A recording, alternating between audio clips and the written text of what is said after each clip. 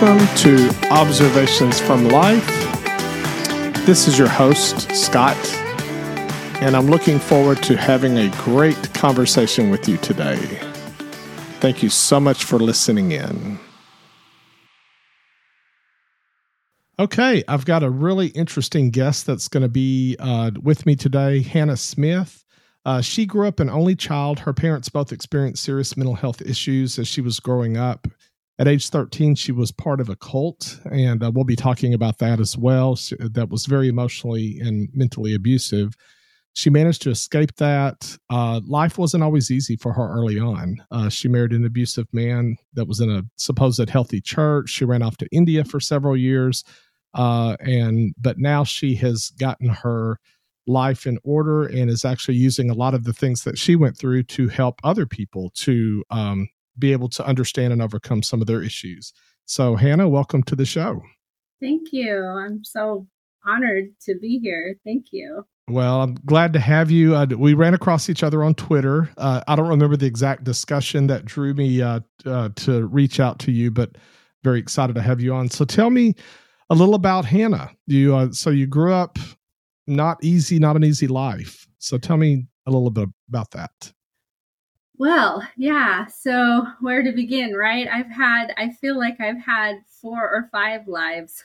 Yeah. I'm an only child, like you mentioned, and my mother was very seriously ill, had what was called schizoaffective disorder, and was abusive in a lot of different ways. And then my father, he worked at night, so he slept most of the day, but he had a lot of trauma in his history, and he was just very, very angry. And so there was a lot of dysfunction. And I also had, besides, sort of an emotional and mental abuse from the parents and physical from my dad, there was also some sexual abuse as a young child from outside sources. And oddly meaning that I hadn't even heard of something like this until probably in counseling school, my mother. And so I had all of that experience. And then I think that was one of the things that set me up to be prime candidate for a cult at 13 years old. I could imagine. So growing up, I mean, obviously, when you've got, I've got a mental health background, so I do understand schizoaffective disorder and the kind of what entails with that. And of course, your father, I'm assuming PTSD of some type. Yes. So as a child, not really understanding, like for you, that's your frame of reference. This is what parents are, and I'm sure you love them and try to survive in that. What was it like trying to understand their behavior toward you or toward each other or even toward themselves when you're, 10 years old or 11 years old, just trying to understand life? Well, interestingly, I don't actually have a ton of memory of my mother before probably the age of 11 or 12. And she left when I was 12. My parents divorced. I lived with her. And then she actually, this is a rather poignant experience at around 12. It was actually Halloween day. In the evening, I had a boyfriend, and she had forbidden me to see him after having him live with us for a while. It was just very, very chaotic. And so I was mad at her, and she woke me up in the middle of the night and said that she wanted to go home and be with Jesus, but she knew she couldn't do anything about that. So she asked if I would help her. Wow. Yeah. So that day I went to school and I wrote about it in one of my journals at school because I didn't think anybody read those things. And by the middle of the day, I was taken from her to a children's shelter, and I never returned back home. And a few weeks later, she came to some of the court things, but a few weeks later she left, and I was in foster care for quite a while. And so before that, honestly, my only memory of my mother is standing in the kitchen most of the time. I do have flashes of things that she did with me that are, not so great. But my dad, we played and did things together. He was just very frightening to me. So Mm-hmm. I think when I look back and I remember my childhood, I think the thing that hits me is that I just, like you said, thought that's the way it was. It never occurred to me to tell anyone or ask for help or anything like that. I had this habit every day of not wanting to go to school. And I would say I had a stomach ache. And yeah, I had a lot of those issues, missed school Right. a lot, Yeah. that sort of thing. So I don't think when I was a kid, it even occurred to me that something was wrong.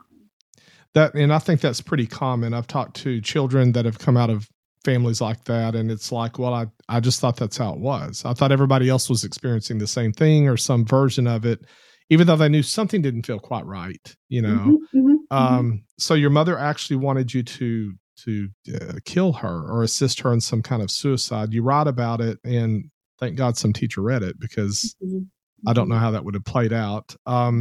So from there, you went into foster care, so this was around age 12. Now I know at age 13, you said that you ended up in a cult. So how did that unfold? Like, what happened that you ended up joining, or did you live with someone that was part of it, or what No, happened? it was such an odd, I mean, And if you don't mind me asking, where were you located? California. In We California, were in the midsection of California. And so I had this boyfriend, and then this issue with my mom, and then I went into foster care. I was in a big shelter for a while, and then I lived in a private foster home for some time because my dad didn't want me at that time. No one in my family would really talk to me. I'd try to call them and they would just hang up. So because my mother had some interesting things to say about me, and I was rebellious, I was angry, I was all kind of things, but it was 12. Yeah. And so at a certain point, I think I wrote my dad and I said, please, I'll be good, can I come live with you? And so he took me in, and I remember we sat at the kitchen table and he gave me $40, and he said, I'll give you $40 every 2 weeks. You're on your own. Don't bother me unless the house is on fire. I'm going to be sleeping, but you got a place to live. So I pretty much took care of myself. Well, that was, I think I was just turned 13, which is in September. So it was that time of year. And then in January that next year, my boyfriend, who was several years older than me, was in the Army reserves, had an accident. A very severe accident, and was in the hospital for quite a while. So I took a card to his church. Okay. And his church, it was a cult, but I didn't know it at the time. So I went there, and they were so nice. Like, they offered to drive me home, and they offered to pick me up, all these things that I had never experienced. Anybody like asking me things like, do you need anything or whatever? I had never experienced that. So I was just like taken in. That is, I can imagine. And that, actually that's like a classic case. You've got a home life where it's unstable. You're not really loved or wanted or whatever. And then you suddenly have this group of people that are all about caring for you, loving you, giving you the support, probably the emotional as well as maybe even financial or food or whatever, just that sense of community. Yes. And I can remember very distinctly being shocked and thinking, they offered to pick me up. And the way I even thought at that point in my life, I was like, that means they have to get up a few minutes earlier and do their hair and do that and drive across town. Like, it was so amazing to me. And I remember running home from school. I had a bunch of pen pals, and even junk mail meant so much to me because I was like, somebody put my name connection on this. Yes. So it's interesting that you were hyper aware of how much it might inconvenience someone just to do a kind act. Yes. Yes. So, can you say the name of this cult, or is that something we're not going? No, I'm writing a book. It's all going to be out there. Okay. It's not a cult so it's interesting because I did just see the Shiny Happy People. And I knew Yes. Oh Brother my Bill. God. That's what we Yes. called him, Brother Bill. But it wasn't, it was a lot different from that in a lot of ways. We were communal, very small, not over like looking for world domination or anything. In fact, we were one of the very few in all of human history that knew God kind of people. Of course. So when I first started it, it was called Gospel Assembly. Okay. It was just isolated. We weren't part of anything bigger. A few years later, it changed to Gospel Assembly New Horizons, something like that, because we had a homeschool. I went to the homeschool for a while, but part of the thing with me is because I know now that there was severe abuse, sexual abuse and things, but I lived with my dad and my dad was not involved in it. So I didn't have that experience there. I had already had that in my life, but I was tortured emotionally as much as they possibly, I mean, it was like, you are the one. I think for like the first 4 months, it was heaven. And then I distinctly remember walking in and the leader, I have a hard time calling him a pastor. The leader said to me, okay, it's about time now. We're done with all of this. You know, your mercy's over with and whatever. And now it's time for you to, and he wouldn't look at me. He would make disgusted faces at me. I mean, just, oh, you're a kid. I have this liability, you know, but I can't make you leave and all this. So it's basically suck you in and then break you down. Oh, yes. Oh, yes. Yes, yes, yes. Wow. A very common thing they did was something called wash nights, where they would make us, usually a wash night would be the leader would talk about something someone did that wasn't okay. But for me, I was made to stand up while everybody else in the church went around and told me what was wrong with me. And one of the biggest things was my hair. Okay, wait a minute. Hold on. So you're how old at this time? The first time I had a wash night was probably 14. Okay, so you're 14-year-old girl, which that alone is awkward. Yeah. And so you have to stand in front of are you up front or kind of in the middle, just standing in your pew or whatever? In my pew. So you stand, everybody's around you seated, and they tell you all the things wrong with you? Yeah, they go around the room. You're dumb, you're lazy, your hair is thingy. And there was so much hair stuff. I was the only blonde in the church, and it was back in the day where the hair was big, and my hair just doesn't do that. So I remember the hours and hours of ratting my hair and perming my hair and doing all these things. And I would go home and wash my hair 2 times a day, which was huge because I would go to school, take the bus home, wash my hair, go to the church. We weren't considered working for God unless we were physically at the church. Right. So, yeah. So just stuff like that. So about how many people were in the congregation? We fluctuated between 40 and 65, I think, the 15 years I was there. So on a typical wash night, how many people would criticize you? All of them. Oh Even my God. the little kids sometimes. So whoever was there. No, it was amazing. That's what, yeah. And so you just stand there and take it? Yeah, and I can see myself because I feel like there was a period of like out of body watching, and I just see myself with my head down and I'm crying, and I'm just like, it's just and horrible. The thoughts in my head are like, why? I mean, I'm bound for hell, you know. And they would say those things, like the pastor would shake his head, you don't know, you're headed off to hell or something. So were you also expected to participate when other people had a wash night? No, see, that was the big difference, and why I feel like because I couldn't be abused in certain ways, this was my particular thing. Other wash nights, it was only the pastor. He would just tell people, oh, watch this one. He's doing this or that. I had to stand up and everybody shared. That happened multiple times, including like laying on of hands and trying to cast demons out of me and stuff like that. I'm just blown away. That's incredible. And so how long were you in this state of having to go through these wash nights? And well, I was in there for 15 years, and about 2 or 3 weeks before I finally escaped was the last one. And how frequently would you say they occurred? They got less over the years. Early on, it was probably almost monthly. Probably as we got on in the years, I don't know, every few months, just whenever.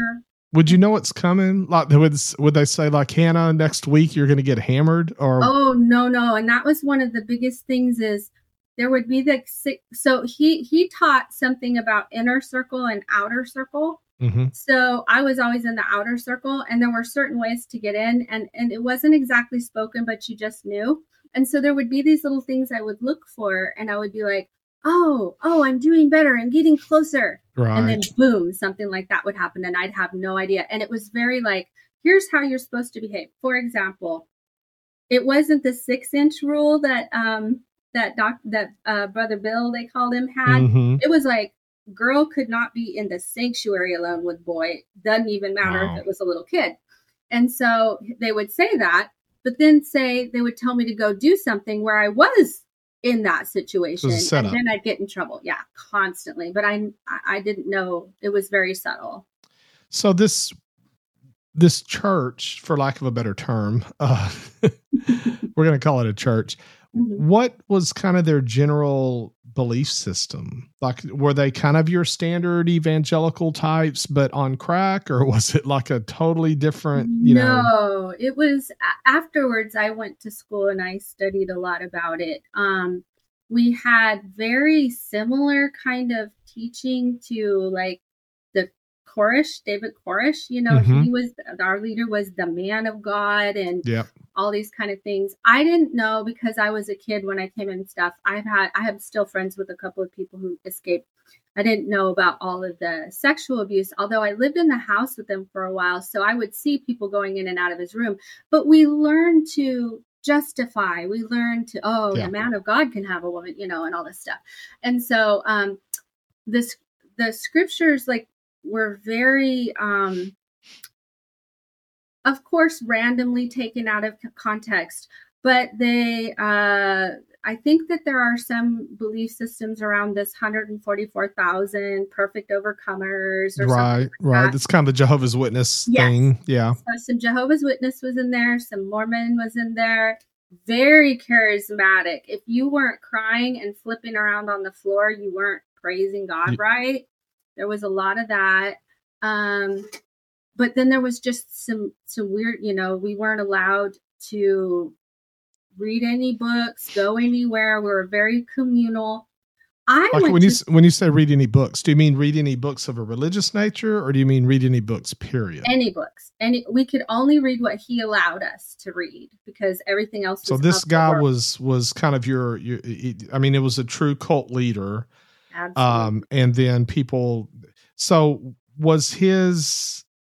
what was the makeup of the congregation? Was it mostly women, men, kind of even mix? It was a lot of families. It was a lot of couples and families. There was me and one other single woman my age, a little older than me. There were a couple of single moms with some kids, and I was only ever allowed to hang out with the single moms and their kids, or the other lady that was roughly my age, who we didn't really have a lot in common. But I wasn't allowed to talk to other people too much, because I might hear something about sex or whatever. Right, I mean, right. It was extremely Puritan, but it wasn't. We weren't mainstream. So when I was watching Shiny Happy People, or Shiny Happy People, I was like, oh my God, that was so us. Except we didn't have the lingo, and it was like you said, like on crack. So right. yeah. Well, and I think the thing with Shiny Happy People that really hit me and hit a lot of people is it was so prevalent. It is, I should say, so prevalent in the churches, and it just spread like wildfire. Our church wasn't part of the group. We didn't, but a lot of those teachings were pretty consistent with things that we grew up with. And in fact, it's kind of interesting because they mentioned that the guy, the main one, I forget his name now. They said he was not Gothard, but the Duggar. Duggar. Yeah. So he was Missionary Baptist out of Arkansas, and I was Missionary Baptist in Texas, and we were in association with the Missionary Baptist in Arkansas. So I thought, man, I was like a Those calls. just a step away. Fortunately, my parents were decent people, and I think would not have bought into, especially the more abusive stuff. Yeah. So you're in this. It's kind of weird because you're not living with them. So you're going home, but your dad's kind of absent in terms of interactions with you. So you're drawn to this group. And I'm assuming that because you mentioned you weren't considering doing God's work unless you were there. So I'm assuming they got a lot of free labor out of you. That's kind of one of the things. Oh, yes. Building buildings, washing things. Oh, yeah. Yes. Even the hillside. I don't know if you've seen the hillside stuff, but they've talked about how basically it's free labor. You call it volunteering for Jesus or whatever, but you're all day. And then you can see me. I'm fair. And we had all day car washes, go house to house selling tamales and peanut brittle. I bet you were sunburned. Yeah. And I would try to stay in the shade, but then I would be, in trouble for not working. So did you have friends that were not part of this group? Not until college. I stayed with my dad until 5 days after I turned 18, and then I moved in with everybody. So into the cult? Yeah, I was always with somebody in the And cult. where were they located? In California at that time. They're in Henderson, Nevada now. And so they're still around. They're still around. The leader died last year. So I don't know what's happening now. But yeah, we were in California, and we were in Central California, but then we moved to the South Bay area at a certain point. So, how did what happened from there? You moved in with them. Were you ever, and I mentioned this to you before we set this up. I don't want to exploit your trauma, but you said you were ready to talk about it. So once you moved in, did you get closer to this inner circle? Was there ever any time that you were, other than the whitewashing, is that what they call it? It was called wash night. Wash night. Wash night. Yeah. Other than that, what other kind of things were you subjected to?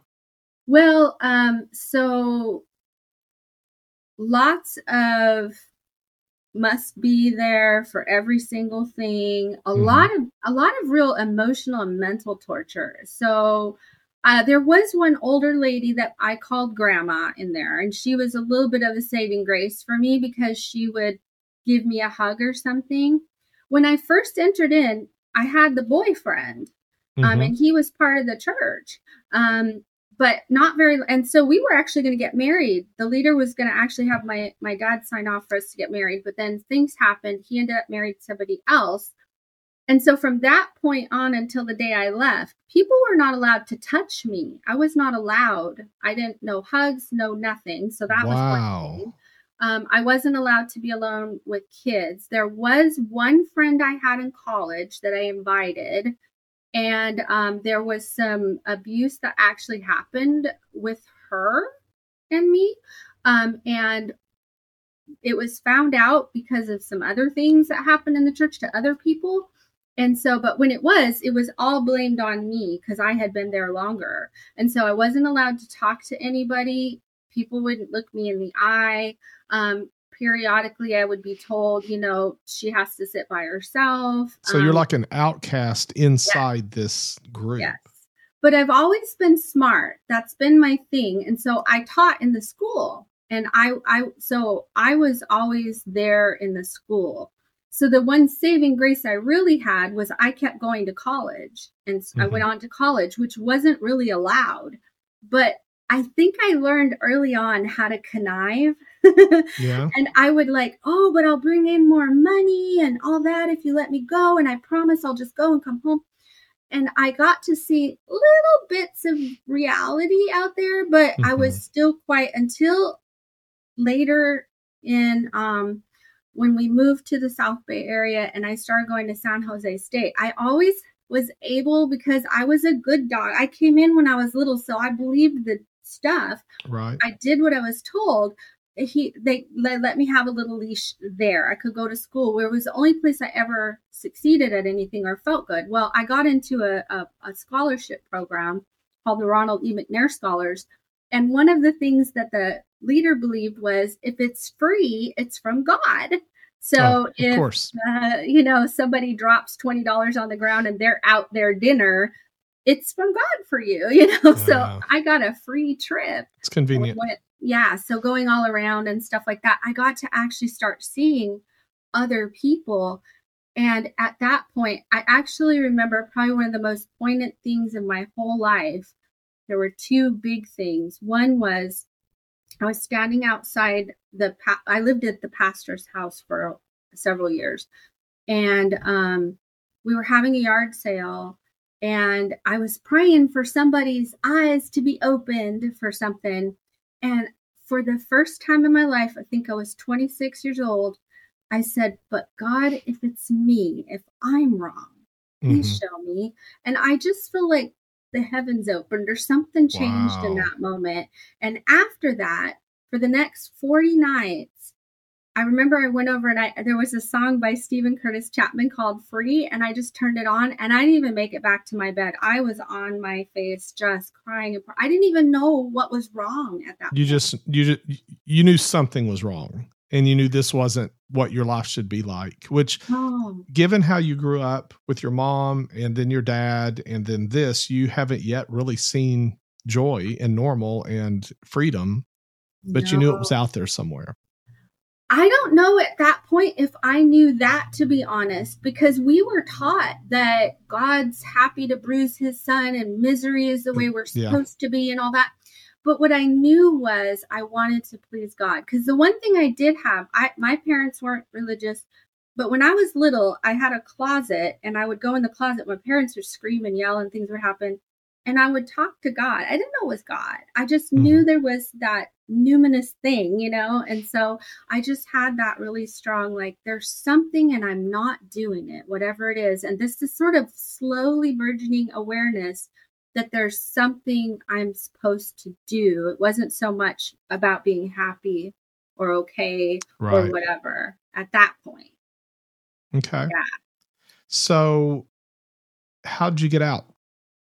So oddly enough, this is going to be an interesting book for people to read because the internet came along, and because I was actually in the physics program, in the master's level physics program at San Jose State.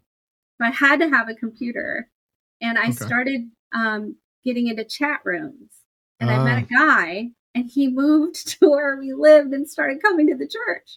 Oh my gosh. It was crazy. And he was there for like 6 weeks, and he's like, y'all are nuts. I'm out. He was who I was praying for. So then I found another one, and he moved. It was the craziest thing. Apparently you can get people to move. Oh, I was a very good recruiter for them. Yeah. Yeah. So between those experiences and starting to see things, I had met a guy, and I had actually gone to see him in Texas. Okay. And I was just like, I remember getting on the plane going, well, this is going to get shot down out of the sky because I'm like totally sinning here and whatever. So with all that experience, I was slowly starting to because there's a whole other realm that I'm sure I have time to go into, but just the fantasy world that I had to live in to survive it was just killing me in a lot of ways. And I just kind of seriously, just lost my grip. And there was a whole bunch of things that happened, and I finally knew I have to leave. This is not okay. Right. I don't know why. And I still believed a lot of this stuff. And so long story short, I reached out to a church in Texas, and I remember calling the day. It was called New Hope. And I was like, I need that. So I called and talked to the lady, and I was like, hey, is it okay to go to the bathroom during service? What if you have pneumonia? Can you stay home? I was asking these kind of questions. Wow. And she was like, so she let me mail boxes to her. From that day, I started packing up to leave, and I reached out to a local church, and I spent 6 hours in a little youth pastor's office, just poured my story out. So let me just follow. So you're kind of sneaking your things out. You're mailing your stuff to is this to Texas? Yeah. No. Yeah. Whereabouts in Texas was this? Plano. Okay. So up near Dallas. And so you're mailing these things out, planning your escape. Yeah. And it must have been mind-boggling. I can imagine being on the other end of that phone when you're asking questions that Mm-hmm. that, for lack of a better term, a normal person would think, why in the world would you not be able to go to the bathroom, or whatever. So then you get there and you're talking to the youth pastor and kind of poured your heart out, you said. And was there any, so your start with the cult was very accepting and loving, until they hammered you. Did you have any concerns that you were walking into the same kind of situation, or was it just, did something just tell you, no, these people are true blue, this is okay? It was amazing, the stuff that happened, because this happened to be, I just happened to call a church that sort of specialized in shepherding movement, bringing people out of it. Oh, wow. I just happened to get the right people. And well, you prayed. I prayed. Oh my gosh, did I pray? But I didn't know what I was praying for. I know, but isn't the Holy Spirit amazing? Exactly. And this is not even it, because I just went nuts after that for years. Oh, I mean, right? Yeah. But yeah, so this got you to a place of, this got you out. Yes.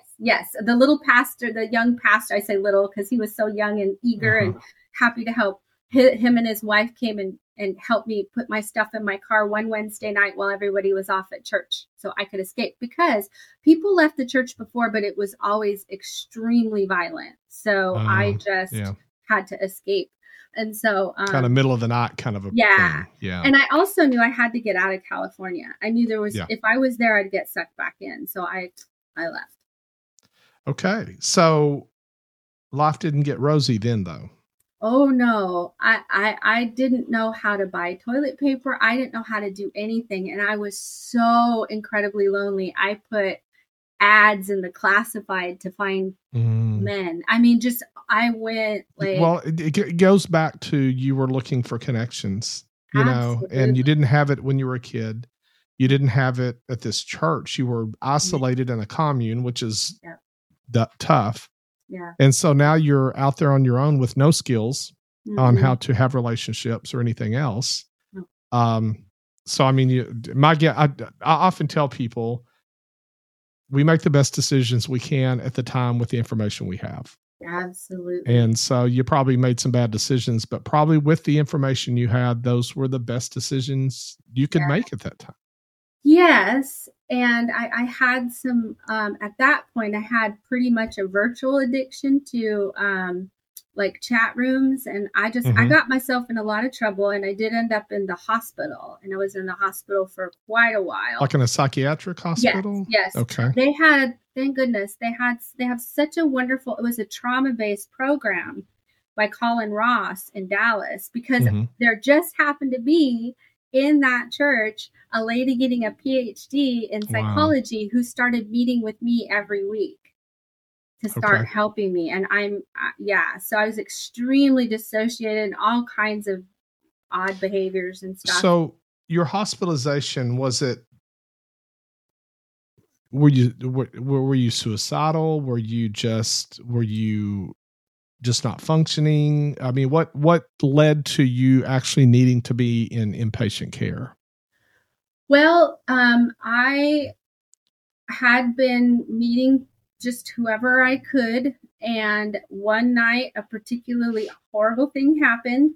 And the next morning, the lady that I had first called, her name was Annalise. And the next morning she called me and I wasn't coherent. And so the therapy, so she took me in, and I don't know that I was ever, I have been suicidal and things like that.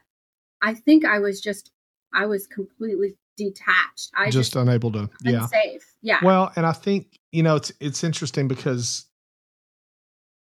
people that are bad people can spot potential victims pretty well. Yeah. So if you're out combing the internet, just trying to find people to date, people to go out with, people to connect with, and you have, I don't want to say look desperate, but you're a person who is trying to connect. Then predators they're very effective, just like the leader of the cult was. Oh yeah. They're very effective at spotting that. And, that's where you can end up.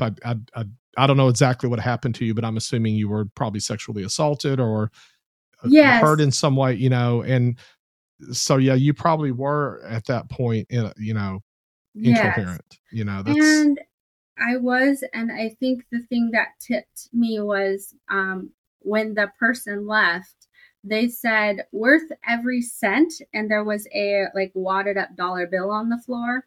Wow. And there was just something in me that was hateful. Just like, you probably felt worth about $1 at that point. Absolutely. and all this time in my head, there's like this push to please God. And how could he possibly be okay with me? And I kept trying. I would cry all day. I won't do it tonight, God. I won't do it. I'll be better. I'll be better. And just constant terror that I was going to have a wrong thought or, all That's that hard. junk. I'm 30 by this point. I'm 30 years old. And so after that, I got a little calmer after the hospitalization, but then I married the first guy that came along, and he was awful. And long story short, that ended, and I ended up in India for Okay. Yeah. So let's talk about that. Okay. Told you many stories. Yeah, I know, this is great. I mean, I say it's great. This is tragic so far because I know it ends well and I see you now. I'm okay with this. Yes. But oh my God, if I were watching a movie and it was your life at this point, I would be like, do I want to turn this off or is it going to turn out okay? Yes. Okay. So you leave California, you go to Texas. So you get an escape from where you were. Geographical cures, of course, don't work. Right. So you're still the same, unhealthy, low self-image person because of what all was done to you. Clearly not your fault, but that's where you were. Right. So you go through these series of bad decisions. You married a guy who was a bad guy. Mm-hmm. How long did that last? Was it a fairly short marriage or 5 years? We moved to Seattle together. So about 5 years. You probably were nervous about even being on the West Coast again, but or no? Not by that point. I guess you felt safe, at least with him. Now, he was, I believe you put in your description that he was supposedly in a healthy church. This was supposed to be a good thing. Yes. When I met him, he was in Dallas Theological Seminary. Oh, and Jesus. He was pastoring a little church of older folk that Kevin and Zach will have some shudders here. I know. It's so weird how everything keeps coming back on my podcast to Dallas Theological and the shiny happy people. I'm like, what in the hell was going on there? But it had to have felt good to meet a man that, at least if he's in seminary, you're looking to please God, you want to be a good person, and now you have someone that's accepted you as a wife, which means that now you can start your life as a good Christian wife and mother, or maybe, or whatever, that you finally are. Maybe you feel like this is what you were looking for. And obviously it didn't turn out that way. No. And what I haven't said at this point is I was so beaten down and depressed when I was younger. By this point, I'm about 160 pounds heavier than I am now. So it's quite overweight. I never did much to care for myself because I was told for 28 years, worthless. Nobody's ever want you. So as far as the children, I knew I wasn't going to have kids. When I was 13, my mother told me I can't have kids. So I just believed her. Okay. And so I just never even thought about it. We talked about adopting a little bit, but he wasn't into kids either. So that was wacky. That's not what you would expect, right? Yeah. So we were wacky. We were like, we're not trying to multiply here. We're just trying to get enough money to make the church keep going because we're it. Like us 40 people are it. So we really don't need anybody else except to keep it going. Weird stuff. But so he was very emotionally abusive. I trimmed my hair one time and he's like, I can't even look at you. You're disgusting, and stuff like that. So, but I thought what is the thing with your hair? What is the thing? I don't know. You've got beautiful hair, by the way. I can, my listeners won't be able to see it, but when you were talking about your hair earlier, I'm like, what's wrong with her hair? Well, back then it was very short and it was sort of flyaway and oily. I didn't know how to do anything. No. I actually my first job was at, Burger King, and they called my dad and said, can you teach her something about ironing her clothes and putting some deodorant on? Wow. I didn't even know. Yeah. So I didn't know how to deal with my hair. So so you cut your hair, and obviously that didn't meet his standard of what your hair should look like. Well, So and I was overweight, and he was just hopeful. I guess I don't know what it was about the thing. I don't know, but he was also had some he wanted to do a group marriage. I mean, there was all sorts of goofy stuff. Yeah. So he was messed up. Yeah. And I was much healthier. And when you say group marriage, do you mean like an open marriage? Or I don't know what a group marriage. While we were still together, I met the guy in India. And I would be up all night on the internet computer talking to this guy. He knew it. But he was like, okay, bring him over. Let's all be together. And just crazy stuff. And very much wanted money. Money was a big, big thing. He threatened suicide if I said, no, we don't have the money for this right now. And just all sorts of things. And so I was at least at a point at that point. I had already gotten my degree as a counselor.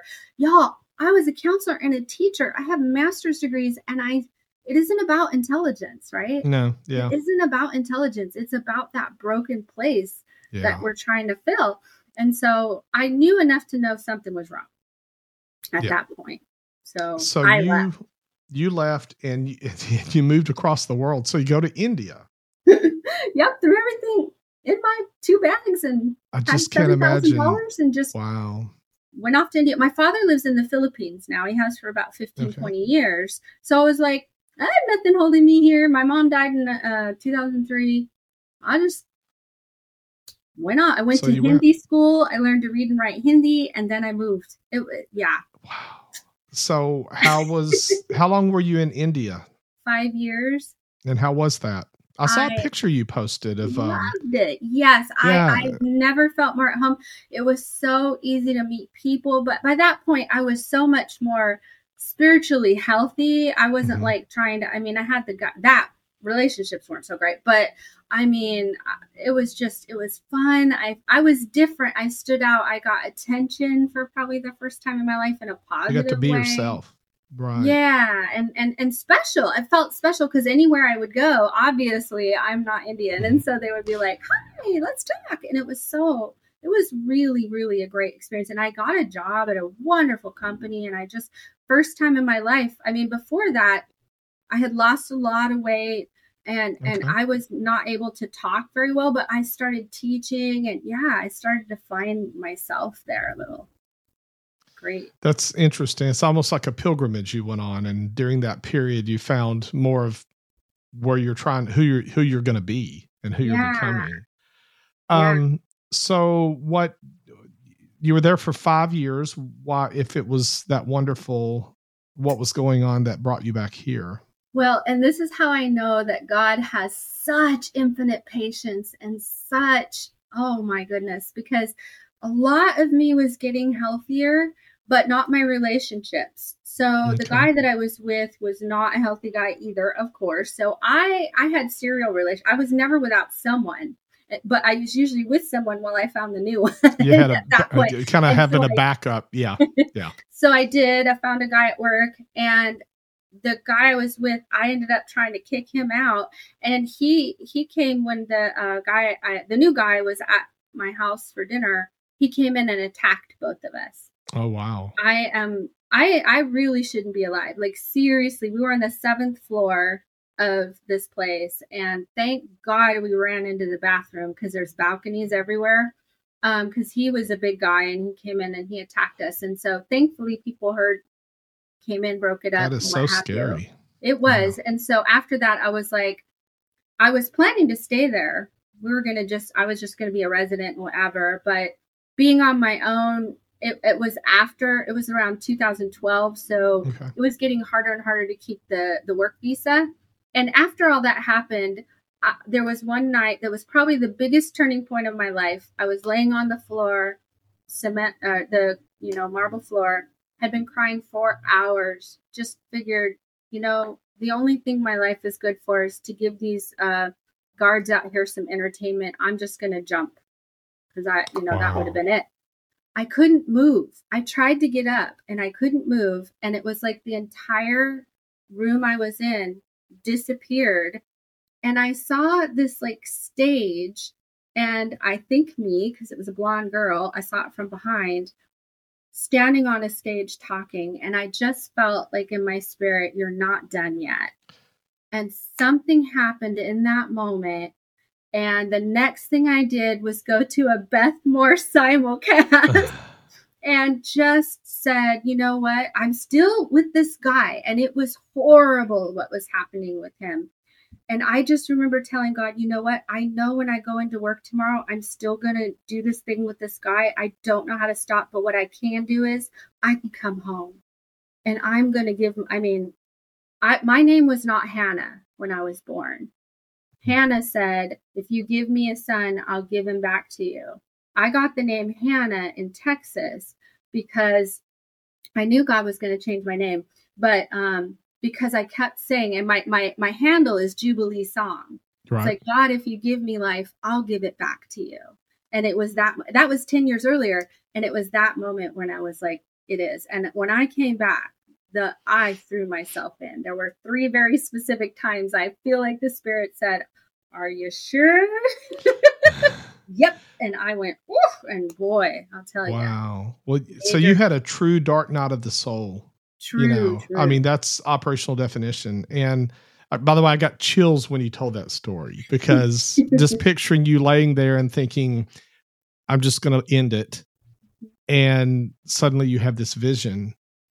And I think it probably was you speaking and being successful and on a stage, can be taken in several ways. But given that it was from behind that you were seeing yourself, probably it's you touching others, reaching out to others, speaking to others, really making, some impact. And that is amazing. That's a beautiful story. I'm trying to get my head around it while we're talking. It's one thing to kind of know it already, but when I'm getting it live here, that's very moving. So you knew it was time to come home. Yeah. And home for you was back in the United States. Yeah, back in Seattle. I had one friend. I reached out to her and I said, I'm in trouble. It took several months, but she took me in when I came back. And I moved back. And it's interesting you said that, because I think sometimes, again, I think we're so influenced by movies and stuff, because in the movie version of your life, when that happened, you would kind of walk out of the apartment or wherever you are glowing, and life then turns great. But you have this moment, you have this vision, there's more, but you're still stuck. You're thinking to yourself, I'm going to work tomorrow and there's this guy and here I am.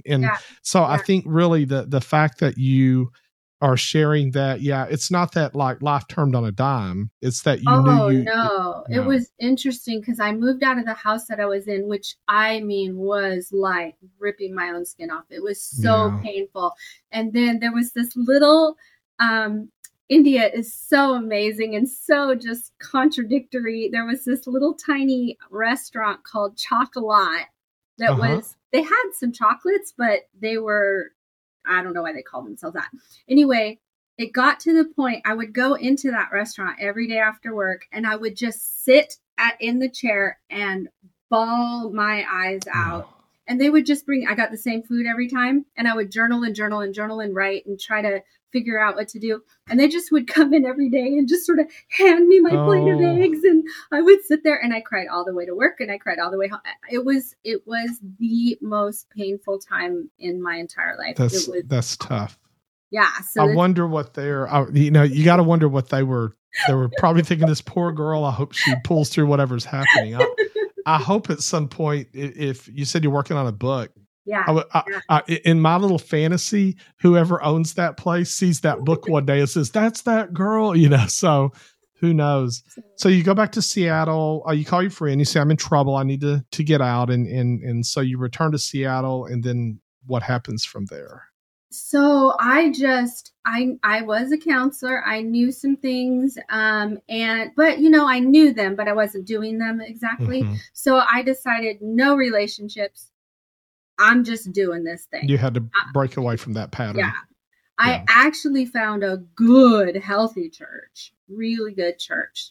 I started getting involved there. Every single waking moment, I was either reading something, listening to a sermon, doing something to change that thought. Because I had what I called Mother Superior in my head, just this constant commentary of how stupid I was, how bad, and all of this, like, just tortured my own head.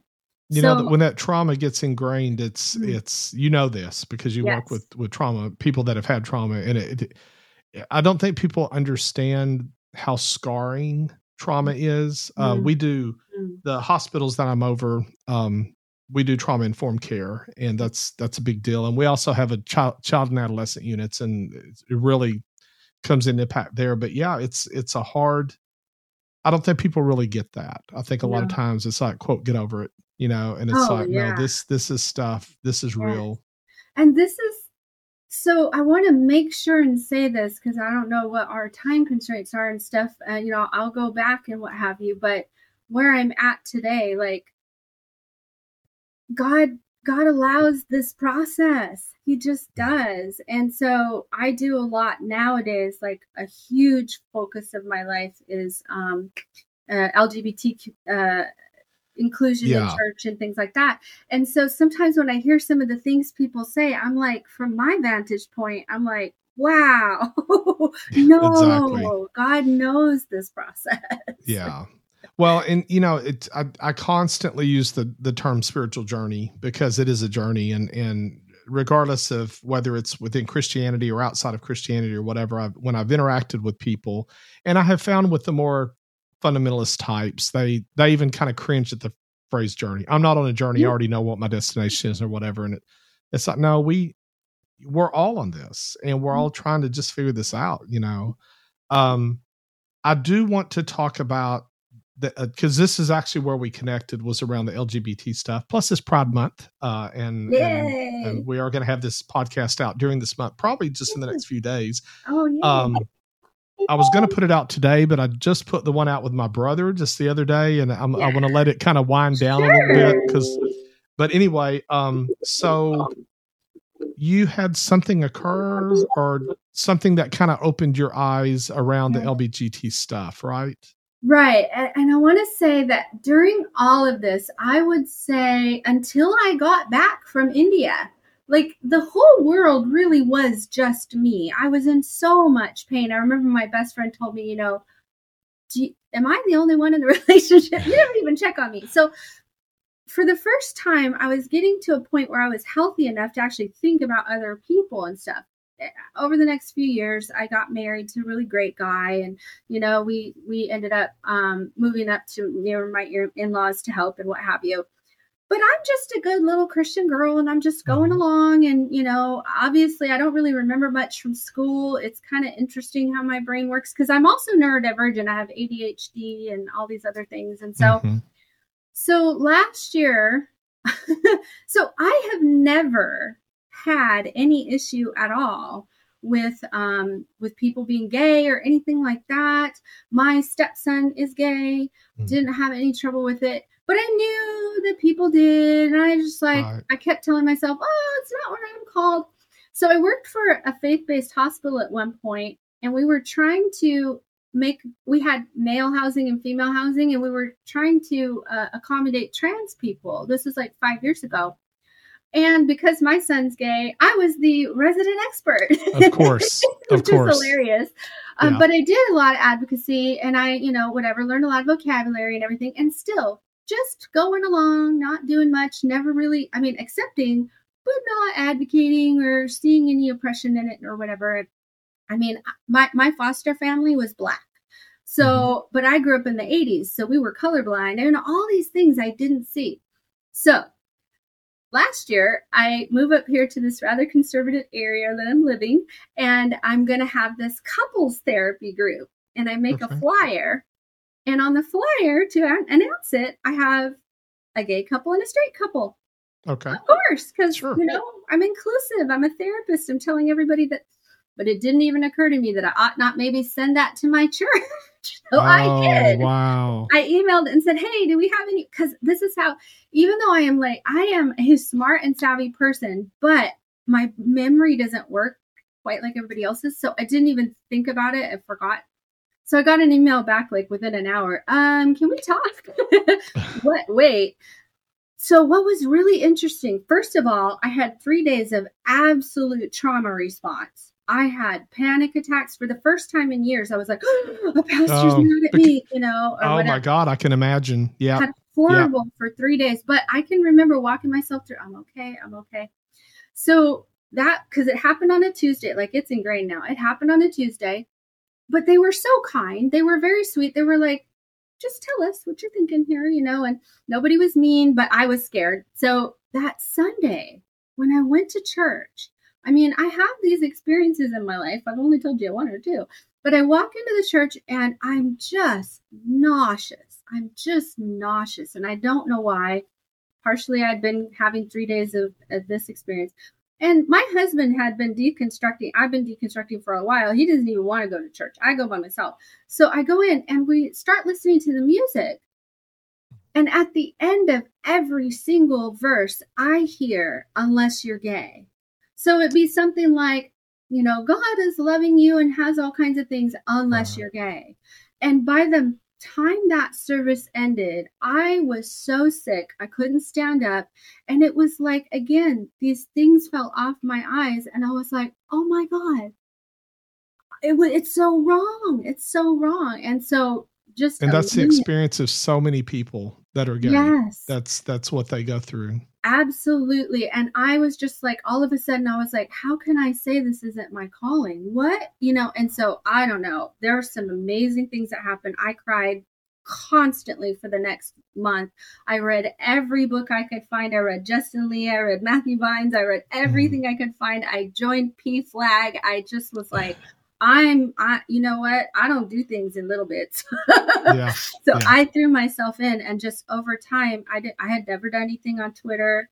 And I was just like, you know what? I wonder if some of my thoughts might be helpful. I could learn something. And I started, saying what I felt, and it's just grown and grown and grown. And it has. You attract quite a few people on there, positively and negatively, and yes, which is probably a good thing, because if you weren't getting the negative attention, then you probably aren't really pushing the right buttons sometimes. Yeah, but I have like so many things, because I have that, and then I have the church thing, and so I'm like looking at these meanies that I call them meanies, and I'm like, oh, you just don't know what you're missing. And I want to figure out how to kind of get to them too, Yeah. And so, it's just been such a blessing. And I just want to see, like, I've learned so much about racism and colonialism and just the whole thing in the last year. It's just like, I feel like I got to a place where I can finally go outward, because the inward is whole enough at this point. I think we're all whole on this. Well, and that's interesting. I'm reading Rainn Wilson's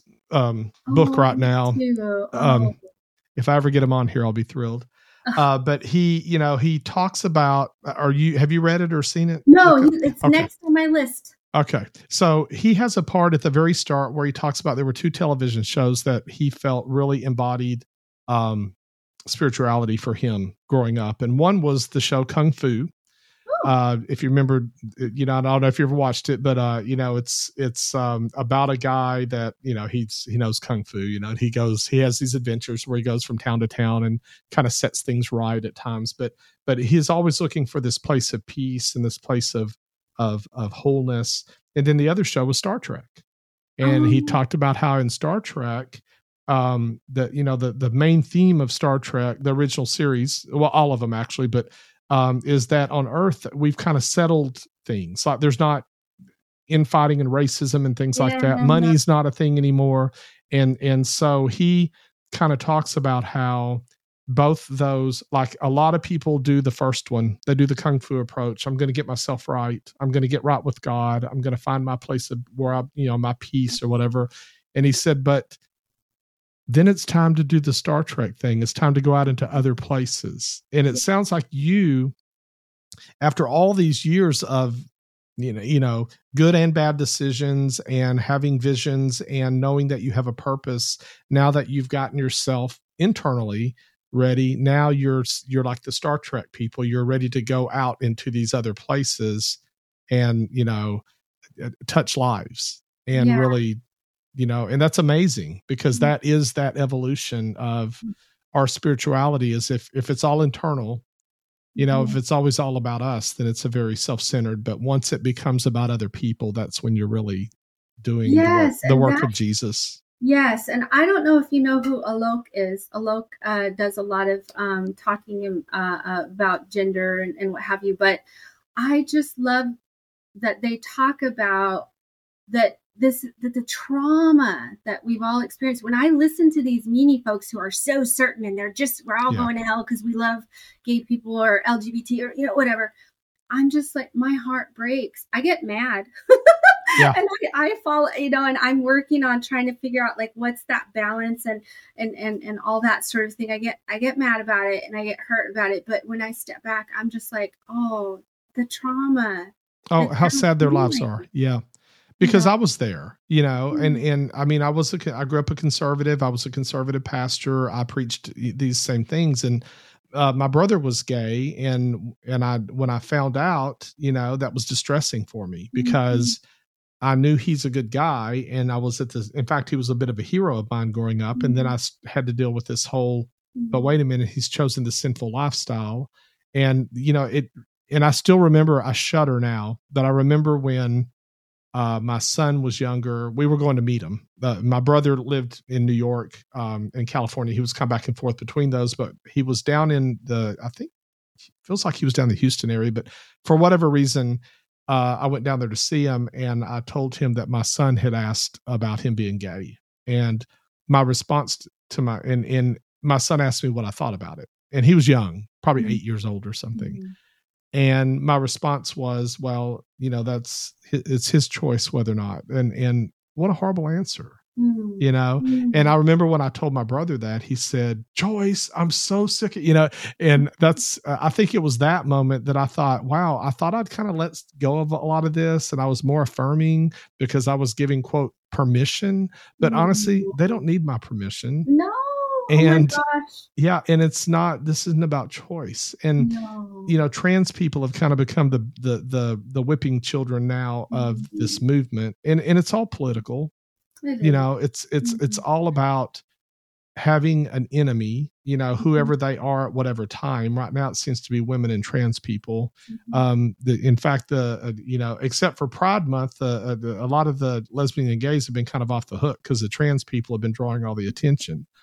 But I remember, when I was growing up, it was, it was evil, it was wrong. And it hurts families because, and I think you're right. When sometimes you've seen my tweets, I try to be nice. I'm not always nice. And bullies hit my buttons. Yeah. That's when I kind of rise up, is even at work. I have, the job I'm in now, I talked to my supervisor before she hired me, and she was offering the position, and she said, you have a little bit of a reputation for, popping off at people. She said, when I spoke to people, they said it was always either in defense of the people you're serving or your staff. Yeah. And that to me was a huge compliment. I'm like, yeah, and I'm still going to be that way, Yeah. But it's bullies get me. And sometimes when I find myself starting to really tangle with someone, I also realize they're coming from a place of whether it's pain or blindness or whatever. And it doesn't excuse the fact they're harming others, but they need a little grace too. We got to find a way to help them see it. And I was having a discussion with someone last week, and we were talking about it because I have such a heart for these pastors who are trying to become affirming. And I know it's scary. Oh, I might lose a job or friends or whatever. And I had heart for that, and I still do. And we have to do it anyway. We've got to have the integrity internally, and integrity meaning the strength and everything working well together for us to say, human care and love over comfort and ease. We've got to get back to that. It is weird how that's become the mark. Like it used to be, do you believe in Jesus or whatever? Do you believe treat others as you want to be treated? The basics, and there's the creeds and there's other things that people follow. But like now suddenly it's like you have to hate gays or you're not a real Christian. I mean, the number of people I see go after affirming pastors and say, and of course I always use pastors in quotes because they're not a real pastor. So it's like, okay, up until the moment you found out they're affirming, they were okay. But now suddenly they're not only just not a pastor, but they're demonic and they're going to hell and they're dragging people with them. So you help, you do work, or at least you help with people in this situation. And I want to hear about that, because I think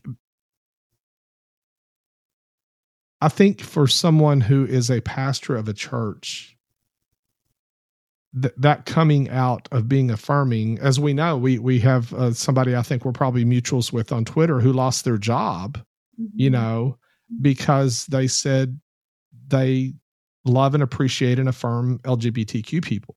Yeah. What kind of things do you do, or what is your vision for how to help pastors navigate those waters? Is it, tell me about that. I've been talking to people. I don't know the rules because I didn't grow up in normal society, which is actually a positive in some way. And because I've missed certain kind of cues and things. So I'm kind of bold, and I'll be just like, can we talk? And I just talk. So I've had the pleasure over the last few months of talking to different pastors around the country. I don't have a format. I am a certified group psychotherapist. I wanted to see if maybe some kind of support or something, but then I know that it's kind of scary for them and whatever. So I'm just right now, I tell people, my DMs are open. Let's talk. If you have questions, I'm trying, I see these folks who are out there just, so certain about things, and we've got to have something to hate and whatever. And I was them. I know what that is. Yeah. I know that how tenuous it is, that if anything they're saying isn't true, I know what that means, right? Yes. And so they hold so tightly because that's the trauma. If they have to realize, I remember a visual image I had after I left the church was that I had been standing on a like in a glass box that shattered, right? There was not, and so I know the terror they have. And so it's hard to convince me that any of them are happy folks. Yeah. They're powerful and they, but they don't. And so I'm trying to do some stuff there. I've put together kind of a, using the theory of change, how there are stages in change.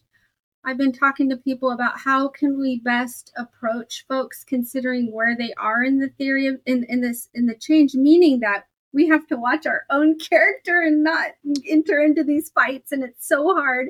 So I'm doing that, but I'm also just talking to everyone. I'm like, let's put our ideas together. So I have talked to people about writing a book. I mean, just all kinds of things. But I would love to see that there's some sort of network where if a pastor's curious or questioning or wanting to leave, they can contact somebody and get some support of some sort. But I think it's in that early stages of being put together. It's interesting though. Number one, that you're using change management theory, because that you're right. I mean, the thing about change management is you have resistors, and you have people that are adopters, and you have this group in the middle. And so you do have to deal with that. But as you describe, trying to put together support systems and a network for people that want to come out as affirming, that is the exact same thing that I've heard people talk about helping LGBTQ people come out. It's because, it's hard to come out. It's very personal. It's very frightening, and you risk rejection of friends, family, and others. And also, the payoff is you get to be who you are. Yeah. But as a pastor, there's this same kind of dynamic, and that is, and especially if you're for example, if you're in the Southern Baptist Convention, since they've made themselves all the news this week, you're not just losing your church, you're losing any contact with any other church in your network that possibly would hire you. And there's a reality to, number one, feeling you're losing your mission and your calling, but also feeling, it's financial too. And yes. And it's not easy. I'm cutting you off, and I shouldn't because you're the guest, but it's not easy, because I remember when I moved out of fundamentalism and I quit pastoring, it was easy for me to say, okay, find a better church, find an Episcopal church or an ELCA church or something. But when as you describe the glass you're standing on, if your whole world is this fundamentalistic, inerrant, the Bible reads this way, it teaches this way. If you depart from that, you suddenly have to question everything that you have been doing and every interpretation. And that's where that foundation suddenly gets very shaky. Now, I think it's a brave place to go and it's the right place to go, but it's scary as hell. It is. And if I can just say, if my life is worth anything, I want it to say, you can do that journey because that's what I did. And I did it through hell. Yes. I mean, it was a long, hard, I have gotten up in the morning and gone to bed at night in different places and never to return without my consent more than one time. I have lost every person in my life, every actual thing I've owned in my life, my identity, my dreams, all of it crashed over and over. And I would not want to do it again, but I wouldn't change a single thing of it. And the integrity of our hearts to say, this thing we're doing, this life we're doing, isn't about the cars and the money and the power and the prestige and the I'm right and you're wrong and all that stuff. It's about community and building that world that we're supposed to be caring for. That's the thing we've been told to do. So I think my hope as I proceed and figure out how to tell my story the best way I can is to say that journey is worth it, however bad it gets. And although I understand that from a very personal point of view, which is why I have such a heart for that journey where they're at. And I know that if they can get some supports, that will be great. And it's worth it. We got to do it. We have to do it. People are dying and being harmed. And we're all the body of Christ. We're all Imago Dei. And we have to put these things down and start coming toward each other. So I feel like every pain I've had in my life is meaningful because I can say with absolute genuine authenticity that I know that painful walk. Right. And you can do it. And the other side of it is the joy. It's beautiful.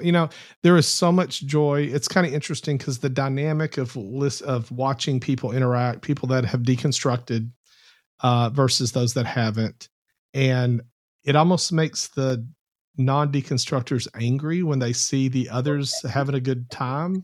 When somebody says, one particular person that I had on the podcast, Meg, will talk about how wonderful her marriage is, and people get mad. No, it's not. It can't be because you're wearing the pants or whatever. And it's like it's like this fear of letting go, because you're right.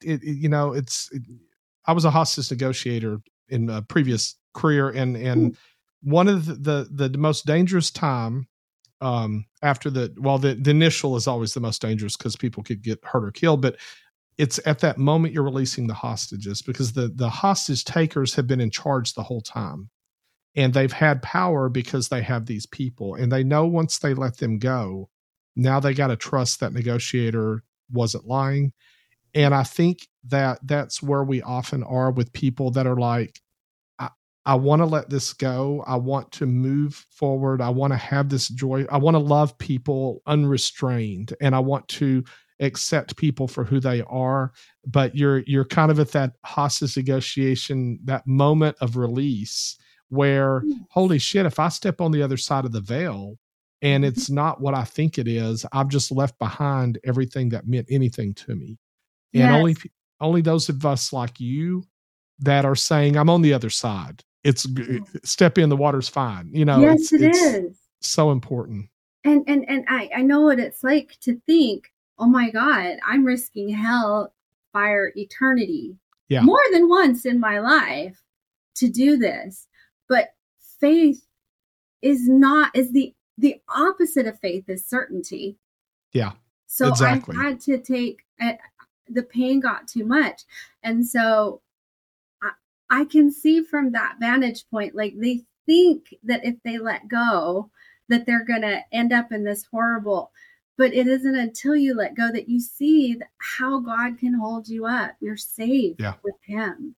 And I don't know how you can be anything but terrified constantly any other way.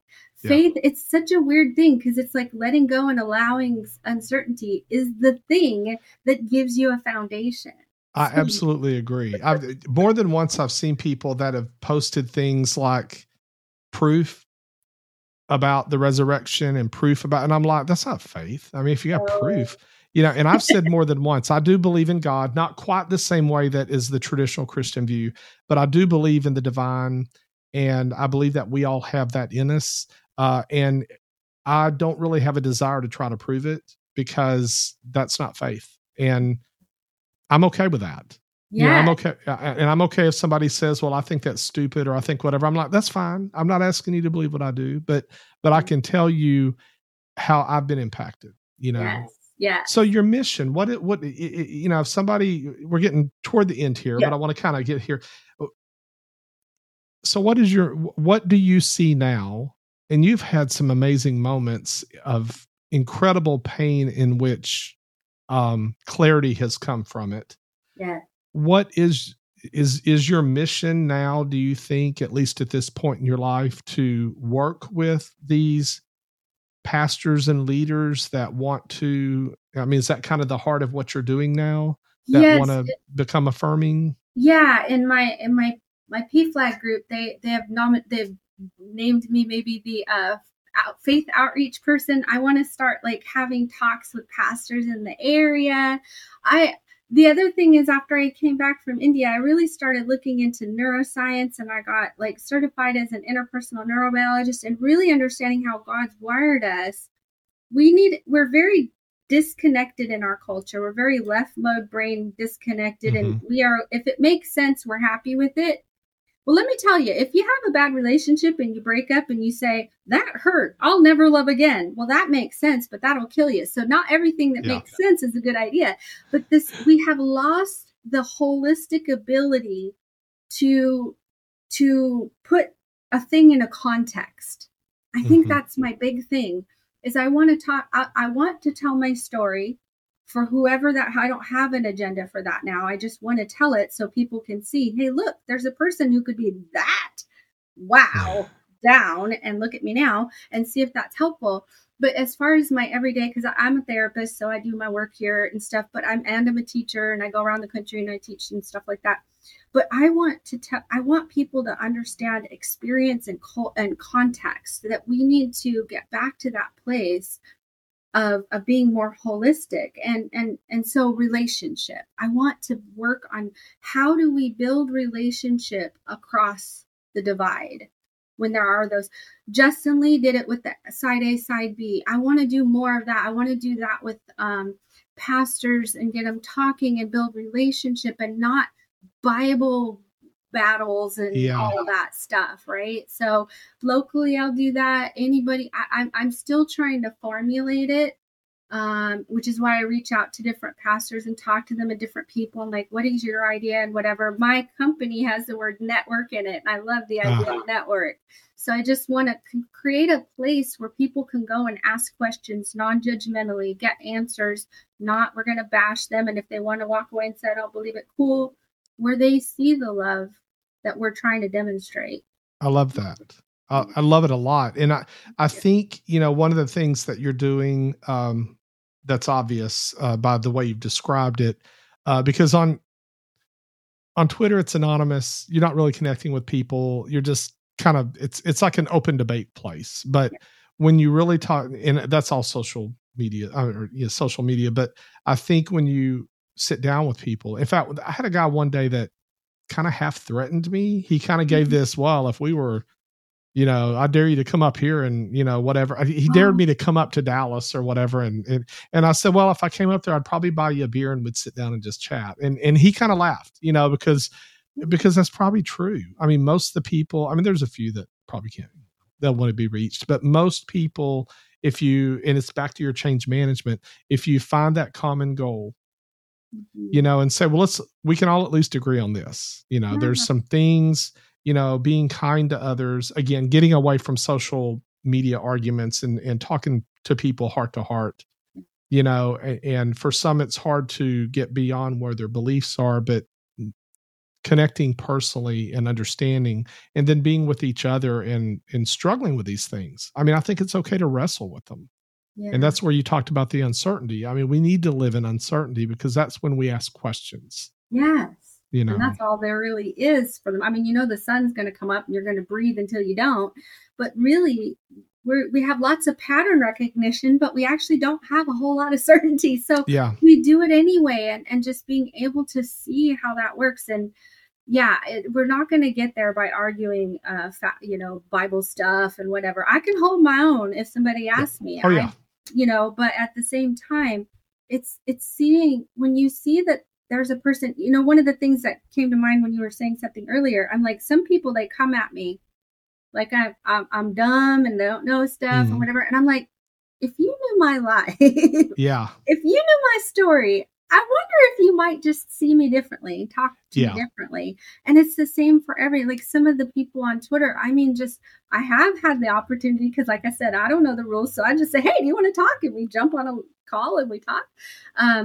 They're just, how do you see that? How do you see the beauty of these people, the love of these people, and then call them an abomination? I mean, you can't do it. It doesn't work anymore. It's near. Yeah, I agree. And I remember I went to an Episcopal church one Sunday here in Austin, and there was quite a few couples in there, various gay couples, straight couples, whatever.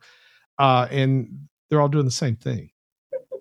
They're all worshiping, they're hugging each other during the greeting time and everything. And it's like, I wish I could bring a bunch of Baptists in here and say, just look, these aren't people that are out, just wanting to go enjoy their sin. These are people that are serious about their faith. And I think that what you're doing and where you're headed is needed, because I do think that there's nobody helping usher in people that are not affirming.